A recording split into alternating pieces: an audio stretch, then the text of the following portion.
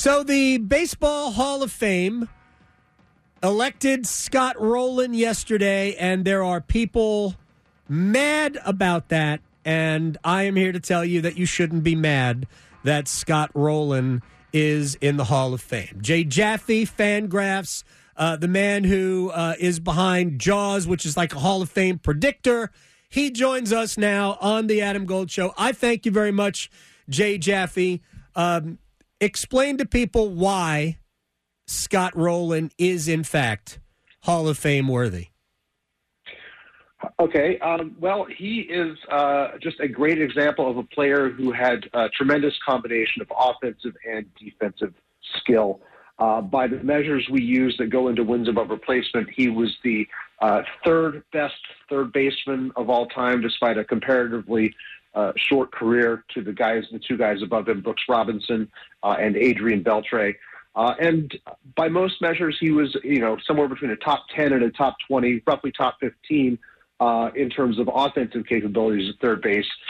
More so on the rate stat side than on the counting stat side, because again, his career was a little bit curtailed by injuries. Mm-hmm. But that combination placed him 10th in career WAR among third basemen and 10th in my Jaws system, which factors both career WAR and 7-year peak WAR. He is a very good player, very fully qualified for the Hall of Fame at a position that's underrepresented. And man, that guy could play. Yeah. See, that's the thing. Sometimes the numbers, and this is what gets people. Jay Jaffe is joining us here to talk Hall of Fame. We look at the overall offensive numbers, and Scott Rowland's offensive numbers overall, I mean, they're good, but they're not Hall of Fame numbers. I mean, 316 home runs, 1,287 runs batted in. Those are good. Nobody's saying that those are not good. But at his position, which I know necessarily isn't a premium defensive position, we think about center field, shortstop, catcher as the premium defensive positions, but he was one of, if not the best, to ever play the position. And I would argue if Brooks Robinson is in the Hall of Fame, I mean, who has the offensive numbers for Brooks Robinson were not staggering, then right. It's a no-brainer for Scott Rowland to be in the Hall of Fame. He was a complete baseball player, and there's only, 18 third basemen total in the Hall of Fame? I believe that count includes Negro League's third baseman too. So it's the fewest of any position besides catcher. Although I believe now we've broken the tie for counting non-Negro Leagues, right? AL, NL, bygone White Leagues third baseman. For whom we can make a lengthy statistical comparison on any one of a number of levels. Well, so let me ask you now about the guy who came closest yesterday but fell short, and that's Todd Helton. And I fear, and I respect everything that you have done and written, Jay Jaffe. I fear we are going to disagree on this. I, for the life of me, cannot figure out Todd Helton's case for the Hall of Fame. I know you wrote about the Coors Field effect isn't quite what people think. And I know it had a dramatic effect on Larry Walker's numbers. But the home and away splits for Todd Helton first of all, he was a really good player. I had zero problem with him being called a really good player for a really long time. But to me, there's a big difference between that and being a Hall of Famer, because the home and road splits are just, they're massive. They're big, but you know what? I think he's got something like an 850 OPS plus OPS for his road stats. Right. That's still really good. Yeah. And the thing that people forget when looking at Coors stats is that the fall off is greater because of the dramatic contrast between the way pitches move at altitude versus lower down. We've seen this amply demonstrated in recent years. You can't just take the road half of a Coors Field player's split and assume that's going to be his level of production when those splits are wider. Mm-hmm. DJ LeMahieu, Nolan Arenado, Matt Holliday, three great examples. Larry Walker, of course. These guys could freaking hit once they left Coors Field and adjusted. The other thing is that there's a physical factor there too. Players do not recover as well from exertion and injuries when they're playing half their games at high altitude. That partially, I think, explains some of Helton's late career troubles. The other thing that's easy to forget here is that he was an outstanding defensive first baseman. He's 76 runs above average in the field, and that factors into his wins above replacement as well. I have him 15th all time in JAWS, a little short on the career mark, but well above the peak mark.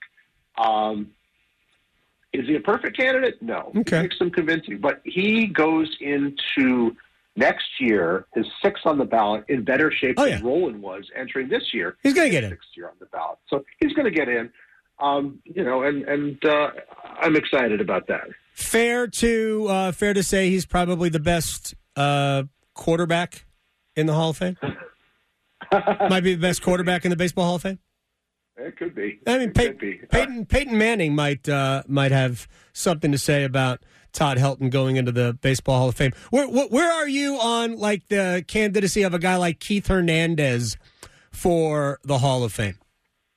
Yeah, Keith Hernandez is the best defensive first baseman of all time. Non-traditional offensive profile for a first baseman. Right. A bit of a short career in that he petered out in his around 36 or 37 because of his back problems. I'm certainly in favor of putting him on an era committee ballot, and I would probably endorse his election.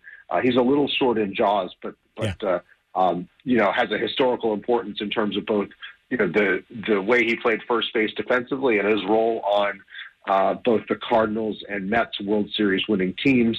There's a lot to be said for that. I don't really understand why he hasn't been able to get on an era committee ballot.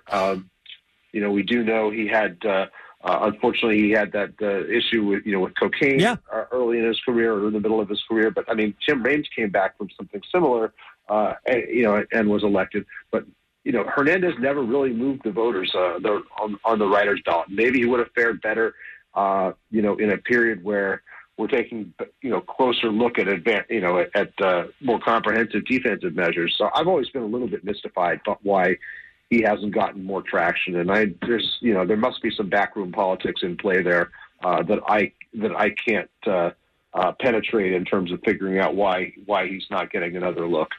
We're in North Carolina, but I think we're pretty much Braves country here. Jay Jaffe is joining us, Fangraphs. We're talking about baseball's Hall of Fame. Scott Rolen will join Fred McGriff, by the way, as the only two players who will get inducted coming up this summer. So two former Braves that I want to ask you about.